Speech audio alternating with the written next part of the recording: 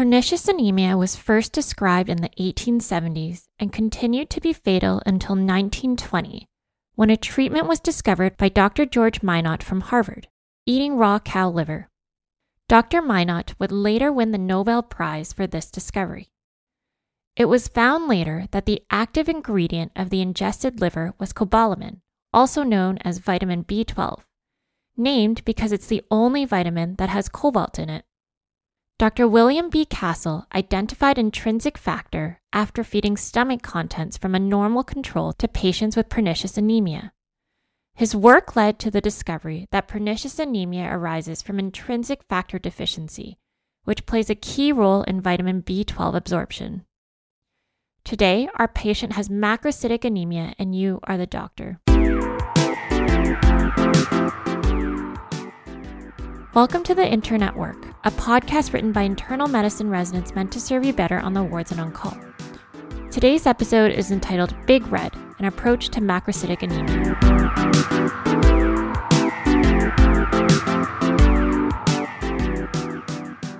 All right, time for a minute physiology. The normal mean corpuscular volume of a red blood cell is 80 to 100 femtoliters. Macrocytic anemia is defined as large average red blood cell size, with a mean corpuscular volume over 100 femtoliters. When red blood cells are first produced from the bone marrow, they manifest as immature erythroid precursors, known as reticulocytes, which are larger than typical red blood cells. Reticulocytosis can be a physiologic cause of macrocytic anemia. Aside from reticulocytosis, the pathophysiology of macrocytic anemia can be divided into megaloblastic and non-megaloblastic processes. In megaloblastic anemia, the large red blood cell precursors are called megaloblasts in the bone marrow.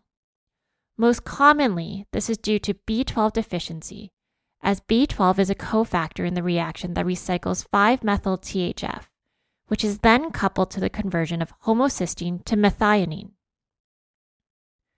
Impairment of this process creates abnormally large and hypersegmented nuclei. Other causes include folate or copper deficiency or medication such as heart therapy. Non-megaloblastic anemia does not have hypersegmented nuclei because DNA is not affected, but still represents macrocytosis secondary to red blood cell membrane abnormalities, increased cell volumes, or toxicity.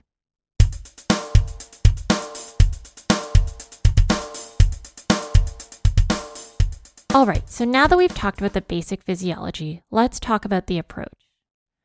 The differential diagnosis of megaloblastic anemia includes cyanocobalamin or vitamin B12 or folate deficiency, inherited disorders of DNA synthesis or repair, such as Fanconi anemia or homocystinuria, or drugs that affect DNA, such as hydroxyurea, phenytoin, sulfa drugs, cyclophosphamide, and methotrexate.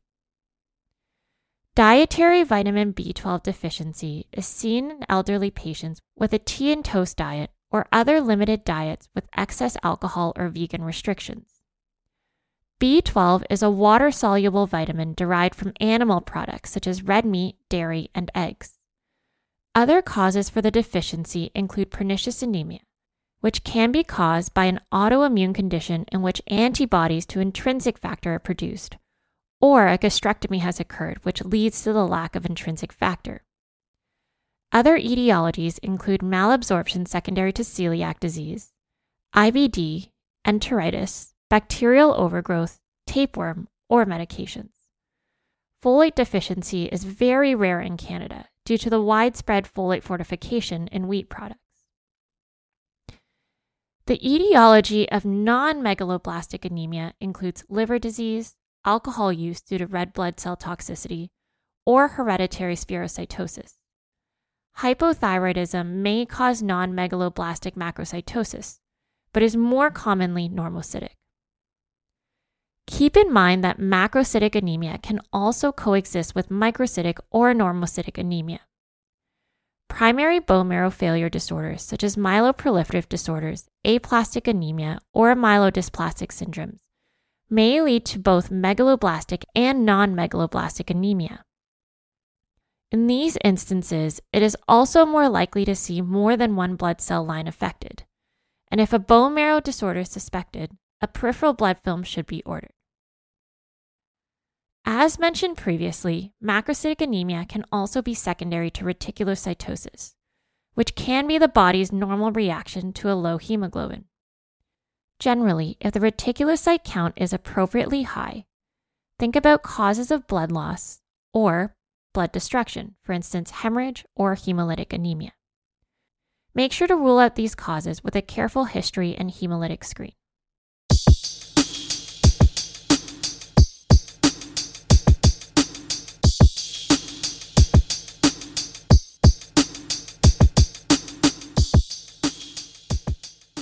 Let's move on to our history and physical exam. As always, remember your ABCs and ensure that your patient is stable before moving forward with a detailed history or physical exam. On history, you want to clarify the acuity of the onset of symptoms, as red cells are the primary oxygen transporter in the blood. Any acute signs of anemia, such as presyncope and/or dyspnea on exertion, mandates investigations to rule out blood loss or hemolysis. In cases of compensated anemia, a patient's red blood cells will lower over weeks to months with a corresponding rise in plasma volume to support blood pressure. As such, a careful history is essential in clarifying the cause of macrocytic anemia, including diet, medications, surgical history like gastric bypass, family history, and physical complaints. For instance, recall that B12 is important in DNA synthesis along the synthesis of myelin. For instance, recall that B12 is important in DNA synthesis along with the synthesis of myelin. As such, patients with B12 deficiency may have neurologic symptoms like loss of balance, cognitive changes, or mood disturbances. Patients with constitutional symptoms or other cell line abnormalities will raise alarm bells for a primary bone marrow failure disorder. Learn about your patient's lifestyle, including alcohol consumption and limited or restricted diets. A review of systems may also be helpful to guide you and distinguish different causes of the patient's macrocytic anemia. On physical exam, look for signs of anemia, including tachycardia, orthostatic hypotension or hypotension in general, or conjunctival pallor.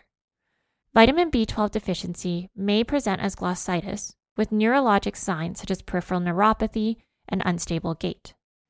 Manifestations of liver disease should also be looked for, including jaundice, hepatomegaly, ascites, or spider angiomas.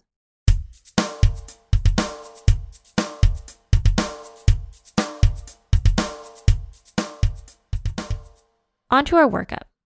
Your initial screening tool should be a CBC to look for macrocytosis. After you confirm with the CBC that the patient has macrocytic anemia, rule out reticulocytosis by ordering reticulocyte level. Be sure to investigate the most common etiologies of macrocytic anemia with a peripheral blood film and B12 level, liver function tests, and a TSH. Due to poor sensitivity and low prevalence of deficiency in Canada, serum folate is not recommended to be routinely ordered. If there is a strong suspicion for folate deficiency, then RBC folate is the recommended investigation.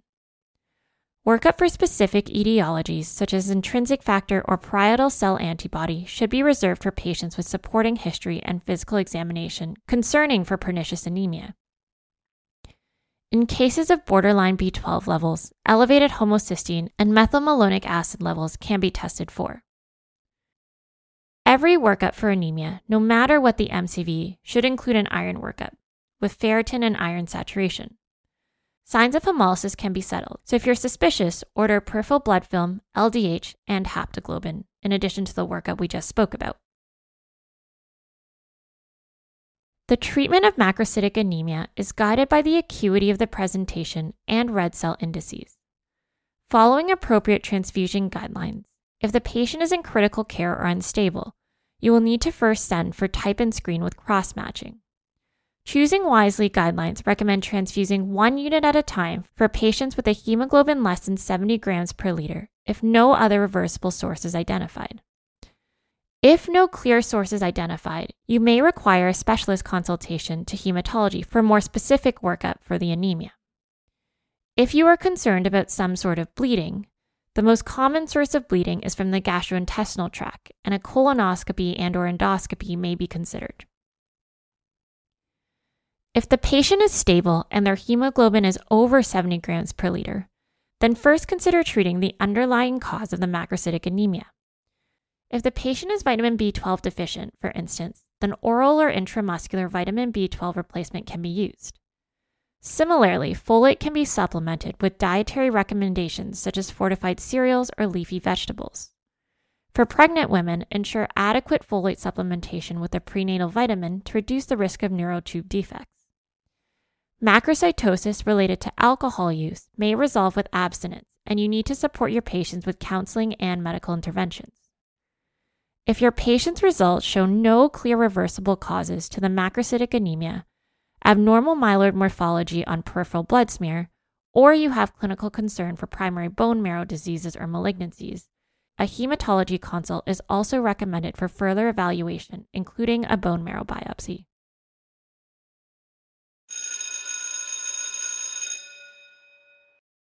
Time for a Medicine Minute. A Cochrane database systematic review published in 2018 found that oral vitamin B12 and intramuscular vitamin B12 administration were comparable in effectiveness in normalizing serum vitamin B12 levels. However, oral therapy is less expensive. This can help guide your clinical decision for treating vitamin B12 deficiency in your patients in a cost-effective manner.